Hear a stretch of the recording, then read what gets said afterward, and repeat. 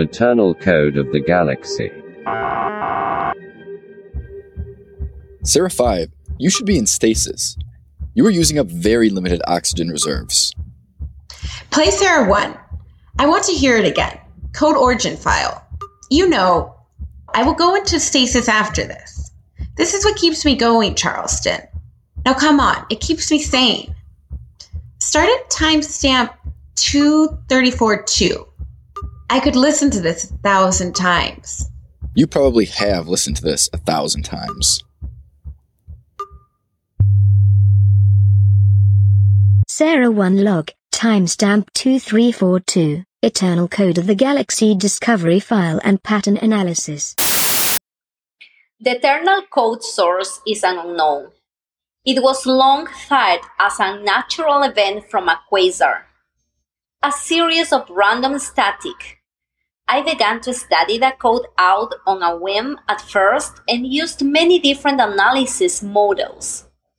Personally, I have always been a very visual person, and one day I started using visualization analysis techniques on the code. It was these visualization techniques, not traditional pattern recognition, that began to show the code's true complexity.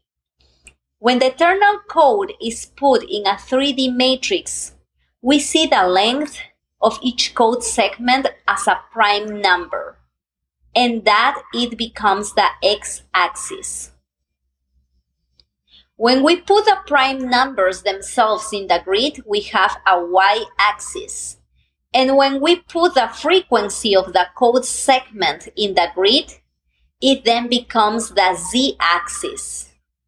When this is done with just 3 variables, it visualizes a perfect sphere in the 3-dimensional space. When we connect points that share the same x, y, and z prime numbers, and there are only 8 occurrences of this happening, and we plot these points, it visualizes a perfect cube inside the sphere. This is but the start of the connections we find within the code. It is a code within a code within a code. But for what reason does it exist? No one knows.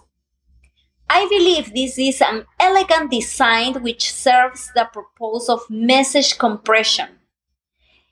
If we were able to unlock this eternal code, I believe we would receive a much, much, much larger message. And what would that message be? Truly, we can only speculate and wonder. This has been Eternal Code of the Galaxy, Episode 7. We'll be back in 1 week when the 2 artificial intelligences have a battle of wills. Written by Ansley Allen. Charleston the symbiotic AI was played by Joe Stalick and Legacy the AI was played by Johnny Miller. If you like our show, help us out by telling others about our podcast and liking it. Thanks for listening.